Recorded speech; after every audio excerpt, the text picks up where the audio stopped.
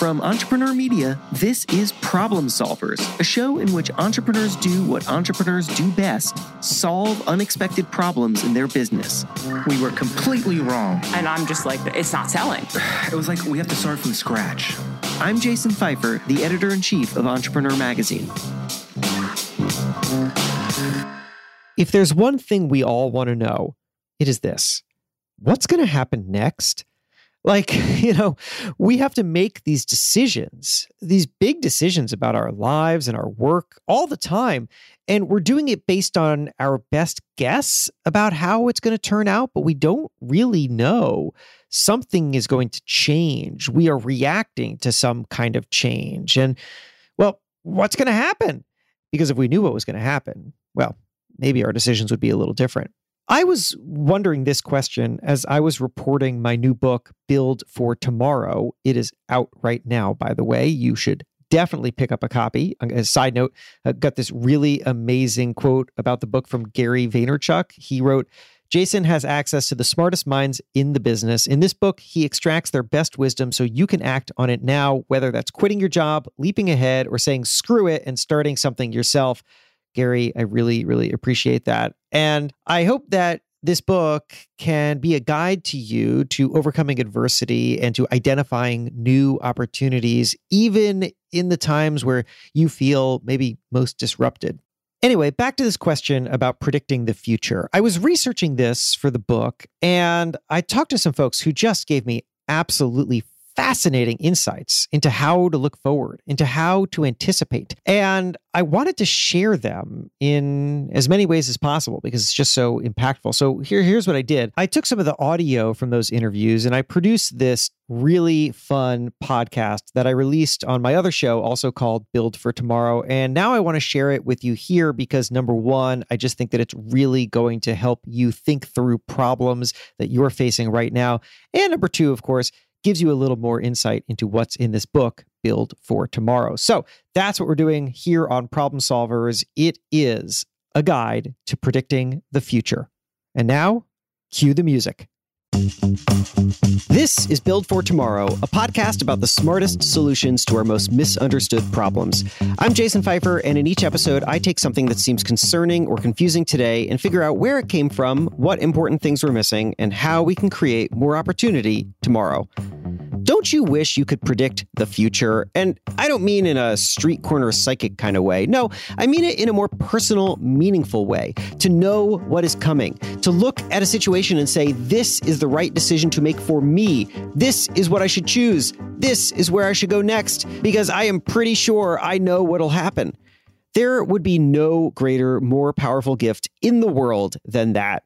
Because, everything we do in some way or another is about placing a bet on the future. We are all gamblers at the casino of time. The unknowableness of the future is our greatest equalizer because nobody is at an advantage over anyone else. Or are they? Here is a curious piece of information. There is a group of people out in this world who carry the title of super forecaster. Why? Because they are better than the average person at anticipating what is going to come next. And in some cases, they're even better than government spies who have classified information on that thing. The super forecasters were, in fact, born out of a government project meant to identify average people with this exact superpower, which I know sounds like the setup of a comic book movie, but I am not making this up. It is absolutely true. And when I heard about this, of course, I had to wonder, what makes them so special? And is there something the rest of us can learn from them? I am happy to report I got in touch with the leader of the super forecasters. Actually, it went more like this. I do have a hard stop at 1 minute before the hour. Because the leader of the super forecasters is, of course, always aware of what's coming next. Anyway, the conversation was totally fascinating, and I came away with, honestly, I came away with an extremely embarrassing recording of myself, which I promise to play for you later, as well as a lot of amazing advice that you can use right now. But before we get to any of that, I think we need to back up a little. Not just to who these super forecasters are, but really to why most of us are not anywhere near super forecaster level, despite how much we try, and why we are willing to listen to other people who are equally bad. Because let us be clear, give someone a microphone or access to a digital publishing platform and they will tell you exactly what they think will happen in the future. Exactly. They will do it with the confidence of someone who just earned their super forecaster status, like Steve Ballmer, who was Microsoft's CEO when its rival Apple released a silly little thing called the iPhone. $500 fully subsidized with a plan? I said, that is the most expensive phone in the world, and it doesn't appeal to business customers because it doesn't have a keyboard, which makes it not a very good email machine. Turns out, people don't really care about the keyboard. And here's another strong prediction, this one from 2012, when Rob Parker went on ESPN to say this. Tom Brady's on the downside of his career, and if you ask me if he'll ever get to another Super Bowl, I have one answer. No way, no how. Tom Brady, of course, went on to win 4 more Super Bowls. This sounds fun, right? Just say whatever comes to mind. Doesn't matter.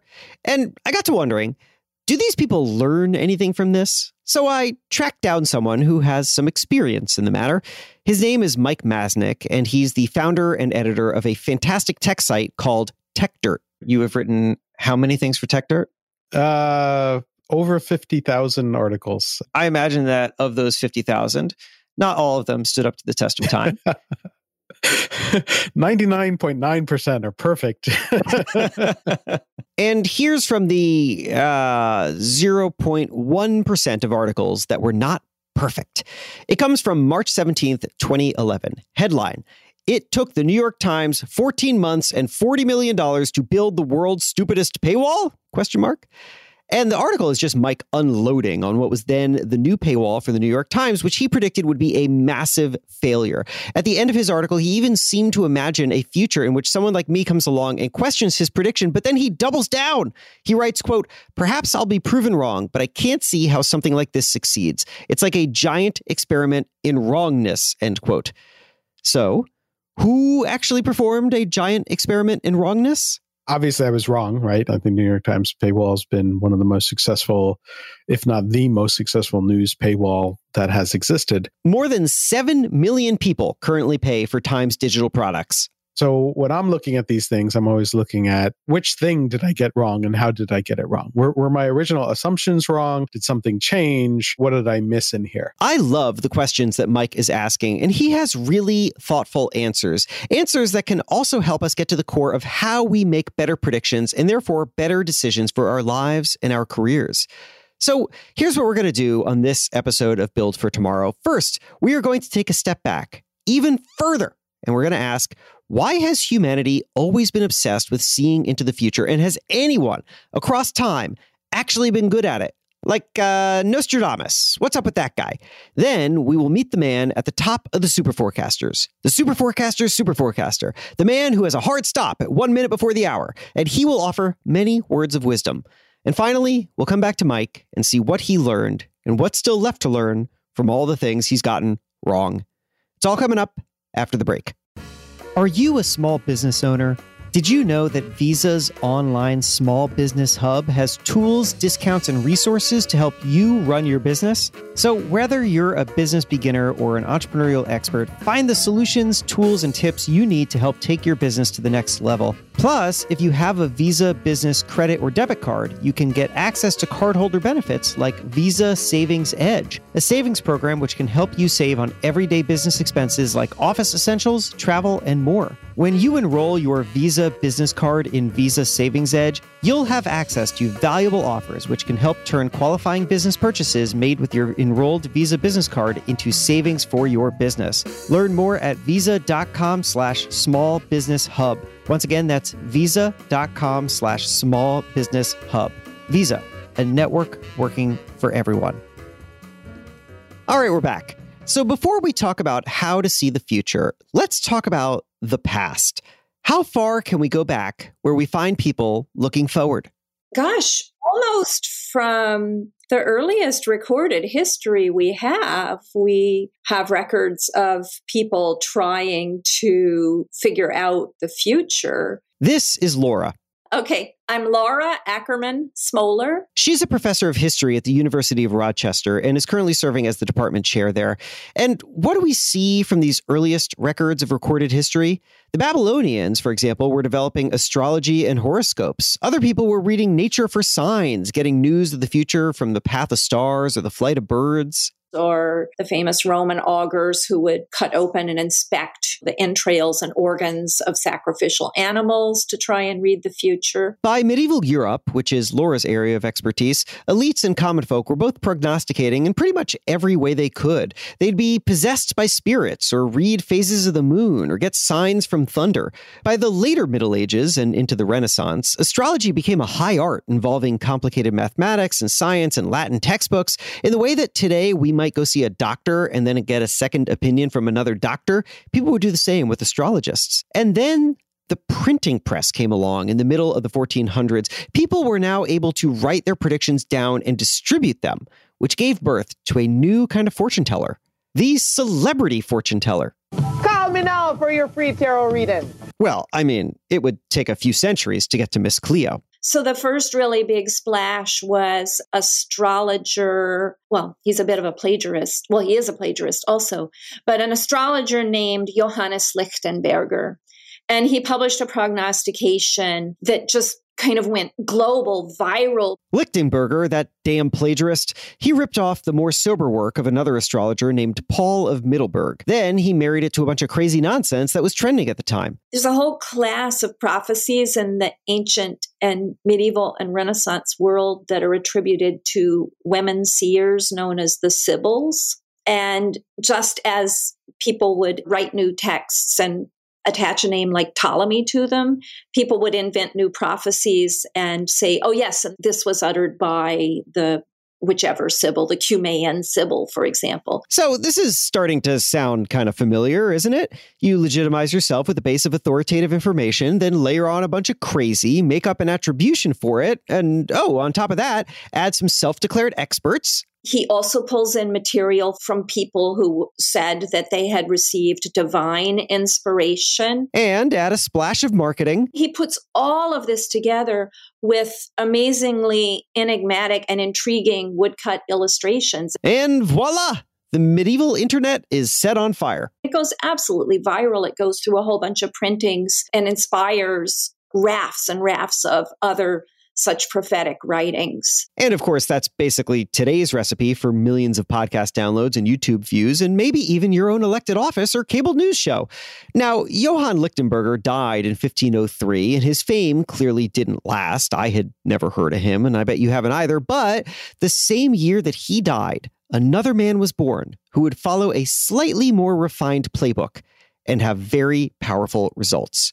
He was a Frenchman named Michel de Nostradame, and he was, for most of his life, accomplished but obscure. He knew several languages, was well-traveled, and studied medicine. He even worked as a doctor during a plague outbreak. His wife and first two children died when he was in his 30s, and a few decades later, he married a rich widow and started a second family. He became proficient in astrology, which earned him a role as an advisor to France's Queen Mother, and at some point, he started going by the name Nostradamus. In 1555, he published the first edition of a book called The Prophecies, a collection of 942 four-line poems which describe death and destruction. Here, for example, is one of those poems. The city is besieged and assaulted by night. Few have escaped. A battle not far from the sea. A woman faints with joy at the return of her son. Poison in the folds of the hidden letters. It is all like that. And that all would have sounded familiar back then. The 1500s was dominated by religious wars, where cities were regularly sieged and mothers were regularly wondering if their sons survived. So, if he really could see the future, it would have been pretty helpful if he told everyone what city he was writing about or when this assault would take place. But of course, he did not. He was really quite skilled at self-promotion and sort of created a mystique about himself also by giving vague enough predictions that they always seem that they can be coming true. Nostradamus died of gout at the age of 62 in the year 1566. But his work was just vague and captivating enough to live on, getting a renewed boost during moments of major Western upheaval when people felt like maybe, just maybe, he was talking about their time.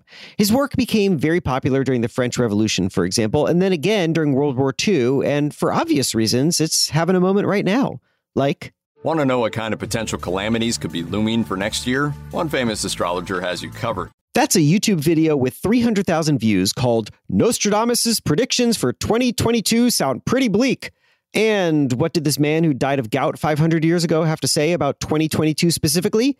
Well, among the predictions, apparently, one of Nostradamus' poems referenced famine. So the video says maybe we'll run out of food in 2022.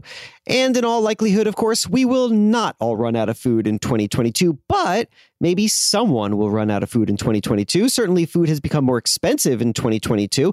And so, if you squint enough, you might just be able to find some kind of confirmation in this, which Laura says is the reason these kinds of ideas retain their power. It's never really about the individual prediction. It's about the faith in the system that the prediction comes from. The fact that you might get it wrong never invalidates the science. Just as we don't discount modern medicine because every medicine our doctor gives us doesn't work 100% effectively all the time. Once you're inside and you accept the premises, you tend to say, oh, okay, well, maybe there was a miscalculation here. There are other mitigating factors. There's always human free will. I look at all this and want to step back and ask a more fundamental question. Why do we so deeply believe that the future is knowable at all? Laura's hypothesis is that it comes from the root of so much of our theology, that if there is a God that knows the past, present, and future, then that full story is already written, which means that all we need to do is figure out. So where am I? Where are we now in that story? And whether one is in good times or bad times, sometimes it's really helpful to be able to position oneself there. And surely the answer has to be somewhere, right? So, okay, fast forward a few centuries, and our world today obviously does not operate the way that the medieval world does. We don't see it as subject to supernatural forces, and we organize ourselves by laws and incentives and cause and effect. But we retain that belief in some way that there are ways to see a few steps ahead, that the story we live in is a logical one, and that there's some way to orient ourselves inside of it, or at least to take a really educated guess. But how? Well, look, there is a lot of scholarship on this, and I could bore you with a 57-hour podcast about predictive modeling and the difference between supervised models and unsupervised models, but let's just make a phone call. Hello? Hello? Can you hear me? There you are. Yeah, all connected. Fantastic. This is Warren Hatch, who I told you about at the beginning of the show, the leader of the Super Forecasters. And I'm still a card-carrying member, although I do find the day job interferes with doing as much forecasting as I would like. And what's the day job? Well, okay, let's just back up a moment and explain. The story really starts with 9/11, which set off a crisis in the American intelligence community. How could they not have anticipated and stopped this terrorist attack?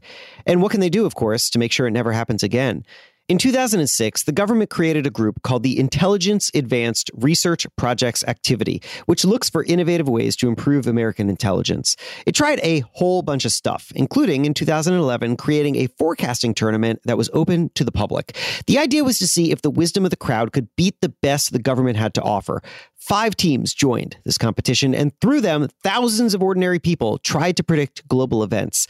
2 years later, 4 of those 5 teams were eliminated because they weren't accurate enough. This meant only one team remained.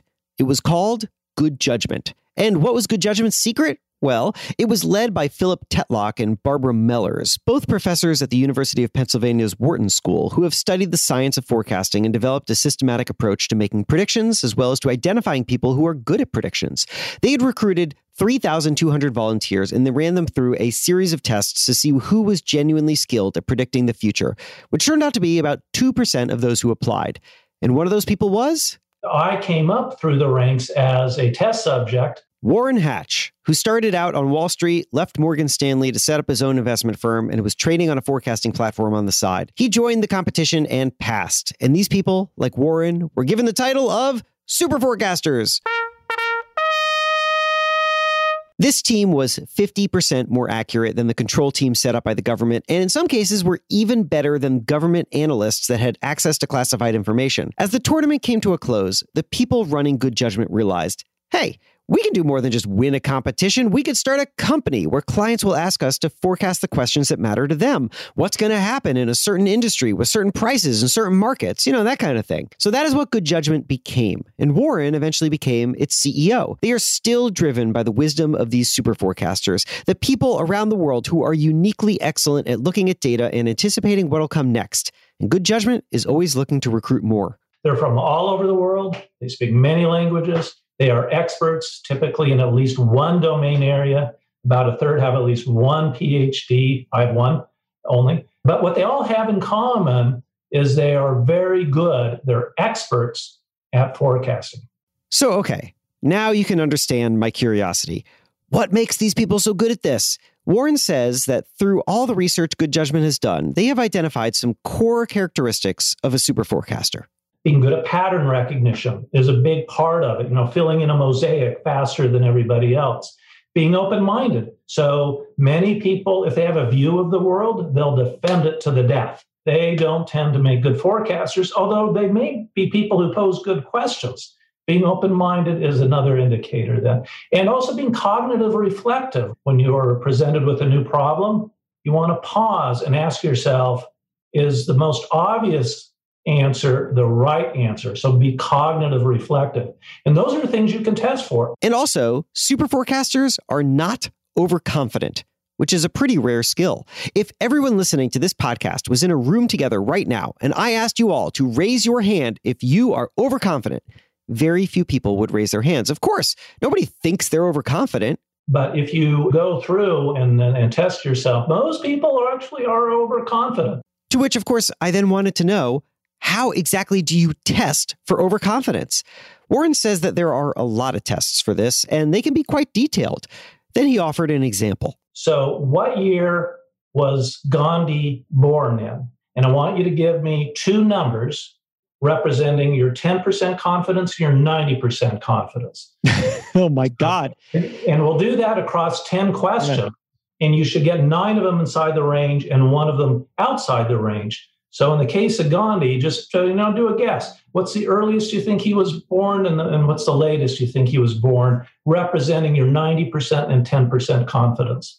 Now, okay, do you have an answer to this? Put aside the 90% and 10% confidence stuff, which I didn't entirely know how to wrap my head around, and instead just focus on the simpler part of this quiz. What is the earliest year that Gandhi was born, and what was the latest year? Maybe you know the actual answer, but guys, I did not. I want to state right now, for the record, the next part of this audio is deeply embarrassing. I am ashamed at the answer that you are about to hear me speak, but I am going to play it for you anyway, because, well, Warren's response is just so powerful that I will sacrifice my dignity for it. Okay, here we go. So I guess I'm going to say the earliest he could have been born was like 1940, and what was the other part of that? The latest he would have been born. So the latest 1955. Yeah. So it turns out he was born in 1869. Oh, I don't know anything about Gandhi. So, but here's the thing. So that's okay. You don't need to say, I don't know, so I'm going to pass on it. What you do is go, okay, I tend to have my bands too narrow. I mean, that was 15 years. It was not my band, but I don't know anything about Gandhi. Right. But that would be kind of so you should want to have wider bands. Oh, this is a very good point. Right. That's really interesting. Look what I just did. I didn't know the first thing about Gandhi, but I just really narrowed it in. I was afraid to be so damn broad. What I should have done is I was like, I don't know anything about Gandhi.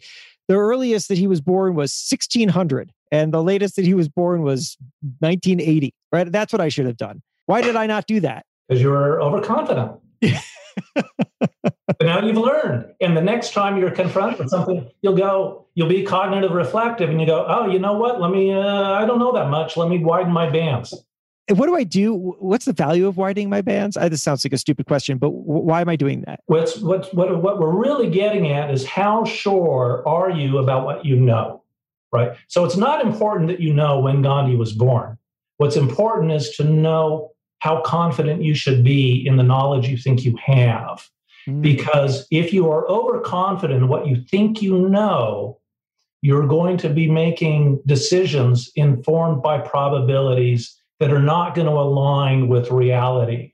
And they compound. So if you make a decision based, well, I know this, and then you make another decision based on that because I know that, and so forth. It's a geometric equation there, and you can find yourself really far out on a statistical limb, needlessly so. So the value is to slow yourself down so you can get to a better outcome. Now, let me tell you something. I have done this Gandhi quiz with dozens of people since Warren ran me through it. I also speak to companies and at conferences about how people can become more adaptable, and I do the Gandhi quiz with them too. And the crazy thing is, almost everyone does some version of what I did. Sure, their dates are usually a little more accurate than mine, but they all guess a narrow band of years, usually 15 to 20 years, in which Gandhi, they believe, could have been born, even though they have no idea what the actual answer is. This is what we do. Even when we do not have enough information, we limit ourselves to the knowledge we think we have. And Warren says, if you want to be better at forecasting the future or just better at making any kind of difficult decision, then you must be very aware of what you know and what you simply do not know. So what happens after we have accepted our ignorance? How do we decide what to do next? That's coming up after the break.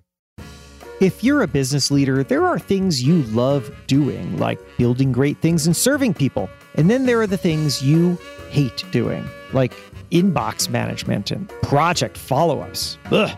Did you know that delegating those tasks could help you reclaim an average of 15 hours every week? It is time to focus on your strengths and delegate your weaknesses. Belay has been helping busy leaders do exactly that. They're helping with their staffing solutions. They've been doing it for over a decade. Belay intentionally pairs clients with virtual assistants, accounting, and more. Great leaders don't do anything alone. You have to find the support you need to delegate the details, and you can do that with Belay. So get started now. Just text SOLVE to the number 55123 to get $300 off your startup fee for a virtual assistant when you schedule a call before August 31st. That's SOLVE, SOLVE, to 55123 to save $300 and reclaim 15 hours every week.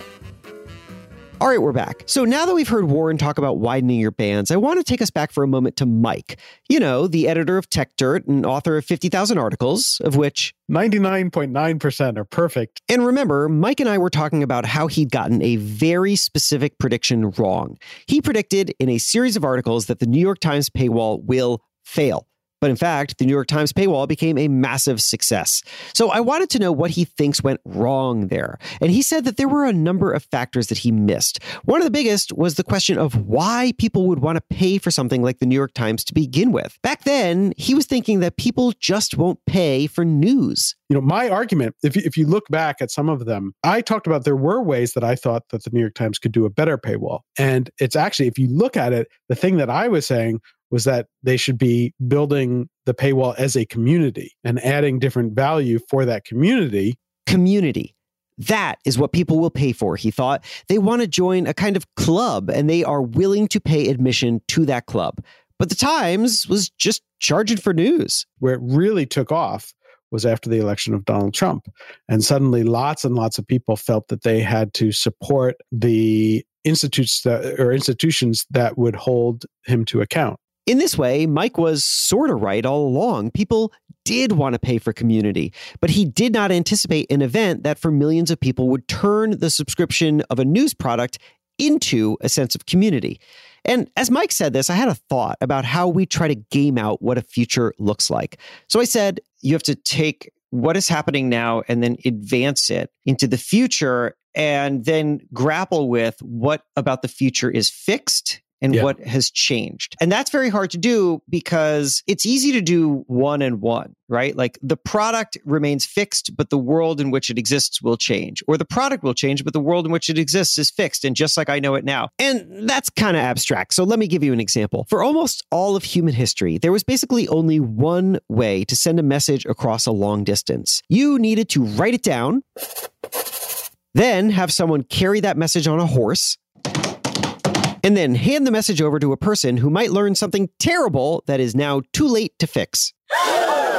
That, in fact, is exactly what happened to a painter named Samuel Morse in 1825. He had traveled to Washington, D.C. to do some work and got a letter by horseback saying that his wife was very ill. But this news, of course, was days old by the time it reached him. The next day, another letter arrived by horseback saying his wife had died. He rushed back home to Connecticut and then learned that she had already been buried.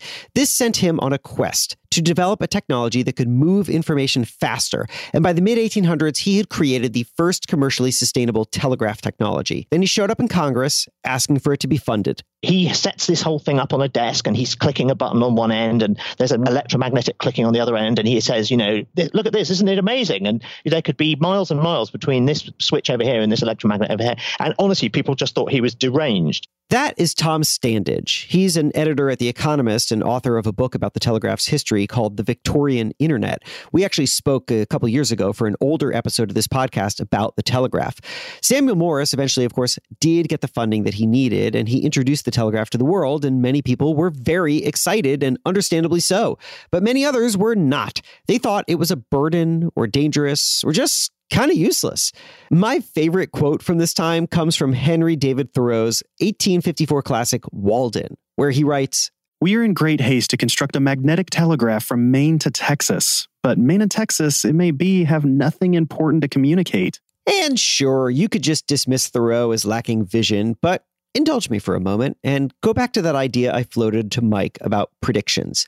I said people need to figure out what is fixed and what is not fixed. Like Thoreau was writing in a world in which Maine and Texas really may not have had that much to communicate. He imagined that although the telegraph was new and therefore an unfixed factor, the physical distance between these two states would remain a fixed barrier. If people are too far away to know each other or to do commerce with each other, then what would they have to talk about? Nothing. Fixed. But what he could not have imagined is that absolutely nothing about his world would remain fixed. Wider communication would lead to wider commerce, and new transportation methods would allow people to move around and ultimately live further from where they were born. And Maine and Texas would, in fact, have a lot to talk about. Not just because of the telegraph, of course, but because of everything that changed because of, or at least alongside, the telegraph. So that is my theory. We run into problems when we try to imagine what is fixed and what is not, when in fact, pretty much nothing is fixed. This is then what I floated to Mike, and he said, yeah, that's interesting. But I frame it a little bit differently, which is that I think of it in terms of models. It's like he built a prediction model in his head. And the hardest part is figuring out which variables to include in the model and which to skip. And maybe this is like me getting old, but the more and more I look at the world and sort of trying to predict things, the more and more I realize like there are always so many more variables than anyone takes into account. And everybody assumes if this, then that. And they don't realize that like the actual equation probably has like 50 more important variables. It's not just one or two. I asked Mike if getting things wrong ever gives him pause. And he said, no, the point isn't to get things 100% correct all the time. That's just not possible. The point is to get better at getting things right. The only thing in my mind that it does is it reinforces the idea of trying to think through all of the possible variables that you want to put into any model. Which reminds me a lot of what Warren from Good Judgment said. The next time you're confronted with something, you'll be cognitive reflective and you go, oh, you know what? I don't know that much. Let me widen my bands. The way to get things right, in other words, is to learn from getting them wrong. And Warren also advises to think in terms of percentages. Like, instead of thinking of every prediction as binary, where you are either right or wrong, you create percentages. You are 80% confident that this will happen, or it is 65% probable that this will happen. That might sound academic, but Warren says there's value there. First, by putting a percentage to something, you're admitting upfront that there's a chance you're wrong, which creates a window for you to learn more. Could you do something that might bump you up to, 90% confidence? And okay, that's interesting in a way, but I don't know. It's also not very satisfying if you're trying to make a decision yourself and trying to game out what will happen in your own life. We are all, throughout our days and weeks and months and years, facing big decisions and trying to get them right. And it's a pretty cold comfort to say, well, I don't know, I'm 63% sure about leaving my job or moving to another city or breaking up with this person. And if I get it wrong, then I'll just learn to get something else right later. I mean, nobody wants that. There's got to be something better, right? So I said to Warren, what can we learn from the super forecasters? And how do they make predictions in a way that can help us improve our own decisions? And Warren said that the most important thing you can do do, aside from widening your bands, is to learn how to filter out noise. There's a lot of opportunity out in the world. There's a lot of information out in the world. There's no shortage of opinions out in the world. How do you filter those out and zero in on the diagnostically useful, both for the questions you need to ask and the forecasts that you will focus on? And this noise comes externally, but also internally. External is in some ways clearer. There are a lot of people out there making a lot of noise. Do you need all that noise? No. Are there people or sources of information that you should just stop listening to? Yes. But what about internally? You've got a lot of ideas in your head, a lot of things you think are important, but some of them are just not as important. And it is hard to figure out which part of your own thoughts are noise. To which Warren said, if you want to do that, especially if you're trying to figure out a personal decision, you should start with this. Write down almost the pros and cons of these things that you're thinking about doing. A pro-con list. Not a new idea. And to be honest, not an idea that I have ever found all that useful or appealing. But also, I had never thought about doing it this way. Let it sit, come back in a week, and do another list of pros and cons without looking at the old one. And now look at it and see how many of them overlap. Did some of the pros show up regularly, or did maybe some of them crossed over? That's one thing that you can do, and then kind of discuss it out. Because a pro-con list that we write is not an objective document. It's just a reflection of whatever we happen to be valuing at the moment when we write it. But some of those things are going to change. So we want to test ourselves. What is so important that it remains consistent? And what are we a lot more flexible on? And then Warren says you do a pre-mortem. And what's that? Well, maybe you're familiar with a post-mortem, which people do all the time in business, usually after a big project wraps up. You go back and you revisit your thinking. Were you right for the right reason, or did you miss something? And that's the way you get feedback. But what if you did a version of that before you make the decision? You pre-mort. Ask yourself, challenge yourself.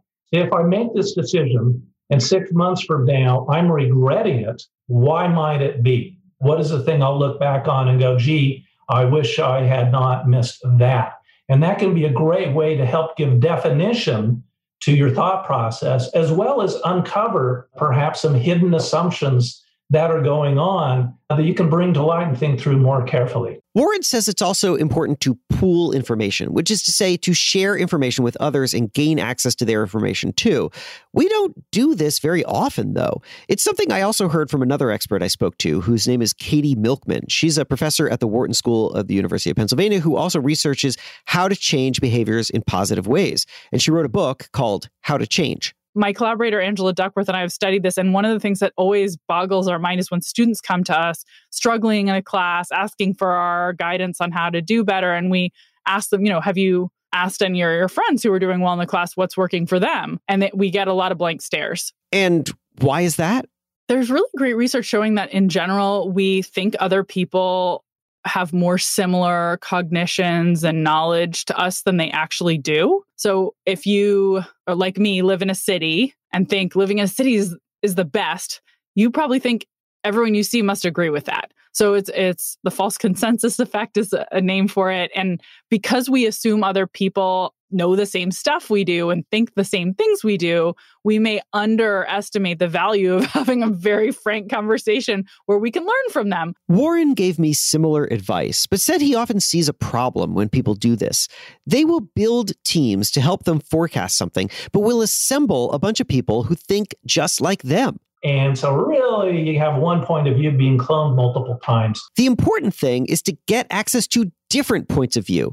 And Katie says she sees the result of this in her research. If you're randomly assigned a college roommate who earns higher grades, your grades improve. So it's happening somehow, but it's normally not a super deliberate process. And what we found in our research is that if you just tell people, go deliberately copy and paste a strategy that's working for someone else who's pursuing the same goal, that improves outcomes rather than just telling people to make a simple plan, for instance. I asked Katie what someone could do now, like right now, if they're facing a decision and trying to figure out what the right pathway is.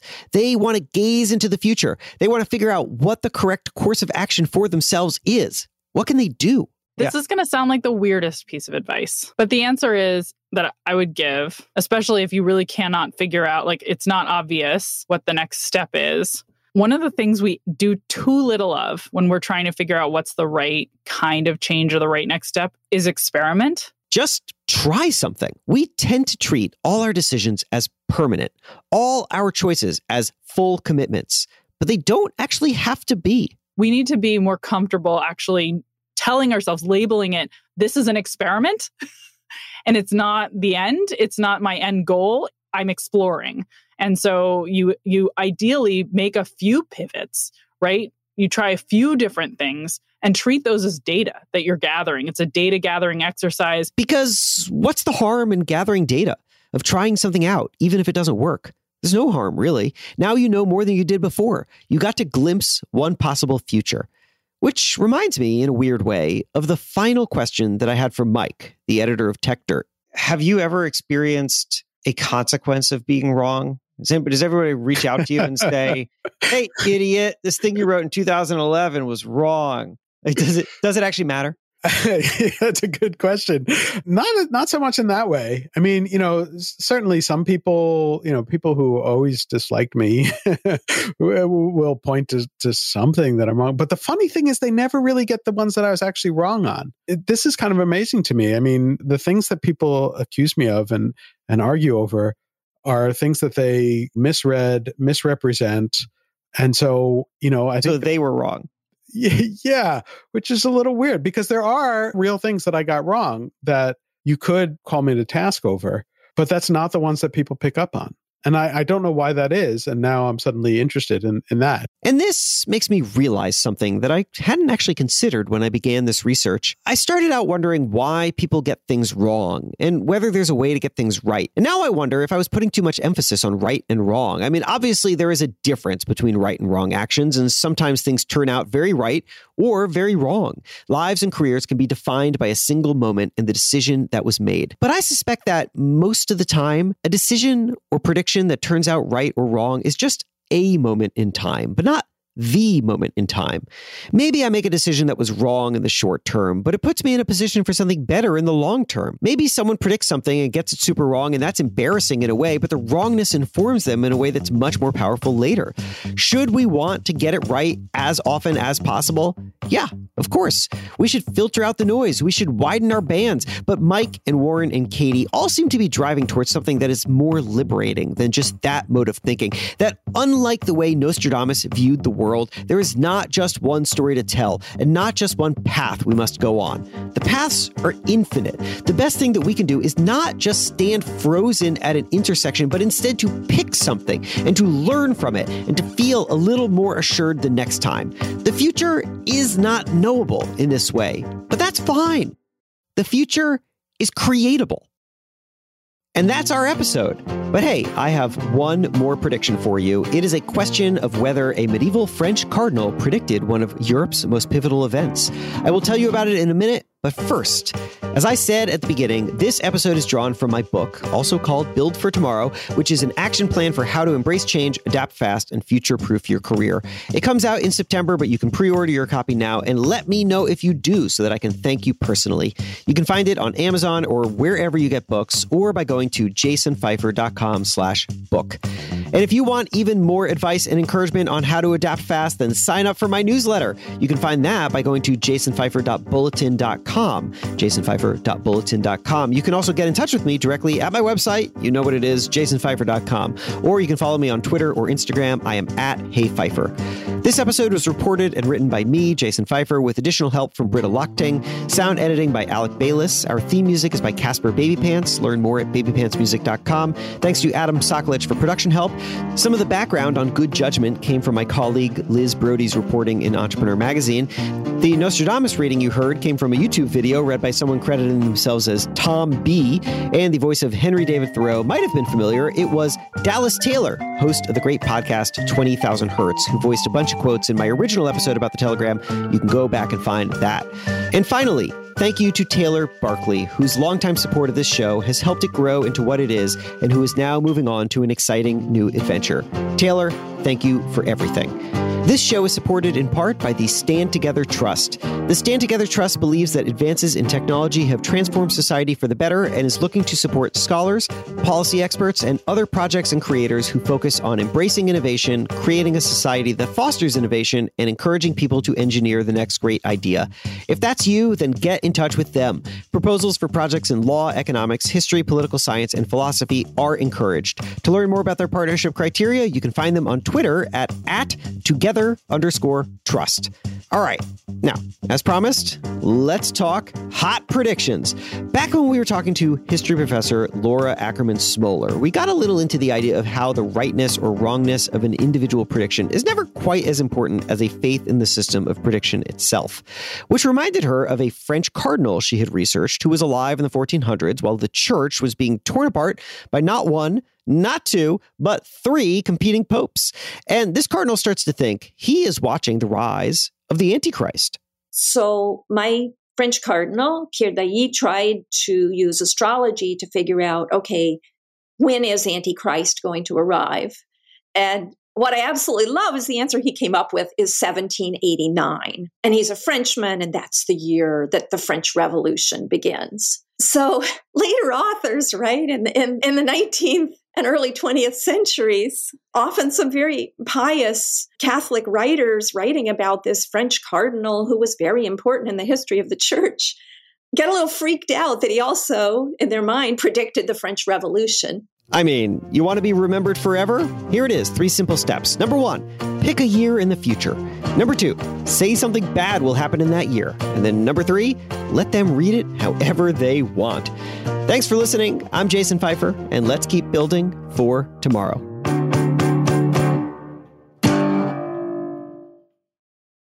And that's our episode. I would love to hear what you think, and maybe even about a problem that you solved. You can find me at my website, jasonpfeiffer.com. JASONFEIFER.com. Also, I have some more useful stuff for you. I write a newsletter about how to future-proof yourself and become more adaptable and optimistic. I would love for you to sign up. It is at jasonpfeiffer.bulletin.com. Also, check out my other podcast. It's called Build for Tomorrow. In each episode, I take on some belief that we have that holds us back from progress and show you why it is not as bad as you think.